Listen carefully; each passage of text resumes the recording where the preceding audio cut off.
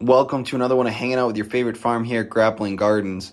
I'm your host, John Getz, and it is just me today. So I am just hanging out a little bit by myself, but that doesn't mean that it's not an awesome day and not a lot of fun stuff to talk about. So we are in the middle of November, and that means that we are still working on closing up the farm. It's kind of a crazy time of year with just getting everything organized, getting everything set. We actually have to move a lot of the equipment and a lot of the not permanent items back to my parents because they actually have a building. We don't actually have a building at the farm that's suitable to house a lot of the tractor and everything like that. So we actually have to take it all back to my parents' house. So that's convenient and super nice that we're able to do that. But, a lot of our signs and such are able to still fit in that front storage shed that we have, which is, or I guess our sales shed, which doubles as our storage shed. But the majority of the other stuff has got to come back to my parents' house. But one thing that is kind of unique is we actually do move. So those of you who don't know about our operation, we have 11 total beehives, 9 of which are at my parents' house, which is the honey that's sold at the farmers markets. But if you come to the pumpkin farm or any farm events over the summer, we have farm honey, and that's from the beehives that are at the farm specifically. So we do have 2 active hives that are at the farm, but those don't stay at the farm over the winter. So bees are pretty much, they're not dormant yet just because it's been very warm here, but they've been very, they're more docile. As it gets colder, they want to stay inside more. They do not want to, they don't really have anything to collect for honey, or very minimal. So they really don't have a lot of ability to scavenge for food or anything like that. So they're not very active right now. That being said, we still have to button them up for the year. So they're not able to close themselves up completely for the year. We have to kind of restrict. So a lot of beehives, or the beehives in the front, have an opening which allows bees in and out, and that's something that we have to restrict. And we also have to insulate because it is very, very cold here. It's, I don't know how it works in. I would assume warmer climates are they don't have the same requirements or the same concerns as we do with the cold, but when we do our beehives and when we're closing them up, we have to insulate them as well. Those hives that are at the farm, though, we actually bring back to my parents' house. So yesterday, we loaded them up on my dad's 4x8 trailer, which fits 2 beehives side by side, which is pretty cool. So I guess a beehive is probably about a 2x2 square, because they fit pretty darn well next to each other. But we loaded them up, brought them back to my parents' house so that they are much easier to tend to, that we don't have to worry about getting to the farm, getting all the way out in the field when it's in the middle of winter in the snow, because they are checked in winter. My dad does put some feed, some sugar water feed in those hives to allow them to still have the ability to make food or have food in case that they're running low. So a lot of times, bees, it's they have stocked up on honey. We've extracted honey from them. So now whatever they have left, which is, why you have multiple boxes on top, and you have certain boxes that are designed for us to extract honey so that we do not over-extract honey. But that being said, if the winter's still hard, if it's a very cold winter and it's a long winter, they're going to have some trouble having enough food just in general, just because they might not have stocked up quite enough.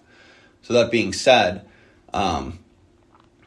we bring them back to my parents' house, so it's a lot easier to actually put them, or actually take care of them and button them up for the winter, and then also maintain for the entire winter. So they're back there now.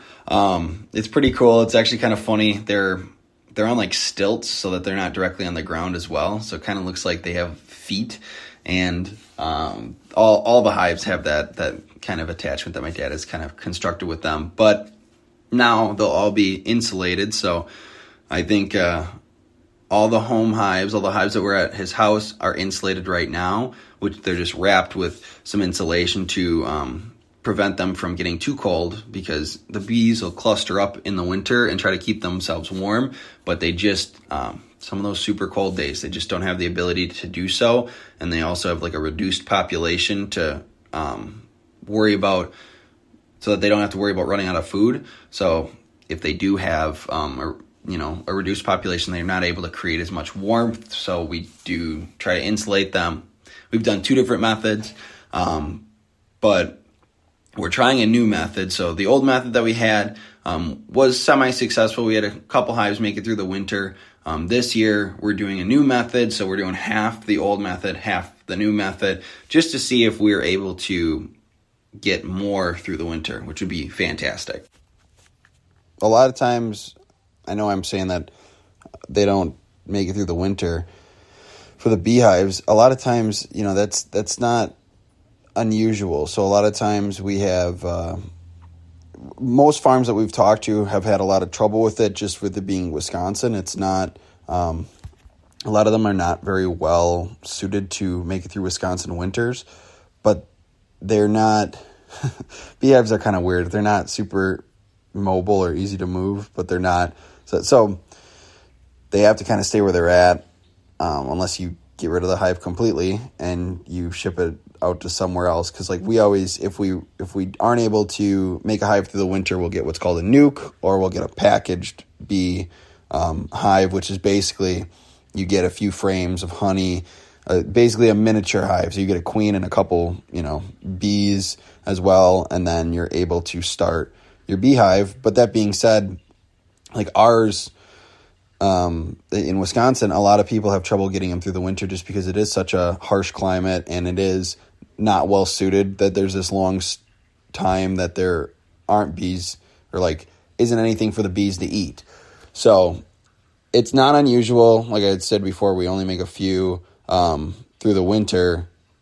That last year we only had a few make it through the winter. That's not unusual. We do know a couple people who have had a lot make it through the winter, but it sounds like, at least what we had been talking with a couple fellow beekeepers, it sounds like it's more of a mite issue for us, because it takes, that they're cooped up in a spot for so long, so that the pests are able to build up in Wisconsin more so than other hives, because if they have certain pests, they're able to go other places and like are able to leave the hive, and they're not like clustered together where they're just transmitting pests from each bee to each bee. So like when they're clustered up, they're kind of screwed if they have a bunch of pests on them, like mites. But that being said, it's not unusual for us to, or for us or other farms to not make all their hives through the winter. So that's why we're trying several options, just because it's a learning thing, and we want to find what works best, because obviously we want to make or have the most bees make it through the winter, so we don't have to keep restocking bees just to have them up here. We'd love to have bees year after year after year of the same hive to come, or to just stay in the same area.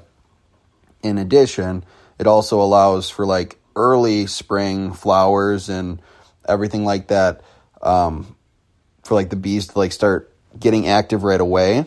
And that'll allow for earlier honey, because if you start from scratch, you have to allow 2 boxes to be filled before you put your honey super on, which is that very top little box. And that, like, you basically need to wait for the bees to fill up their first 2 boxes before they get to the third box. Well, the bees that are already there right now, they're going to be depleting resources in their boxes, but the boxes are not all honey 100%.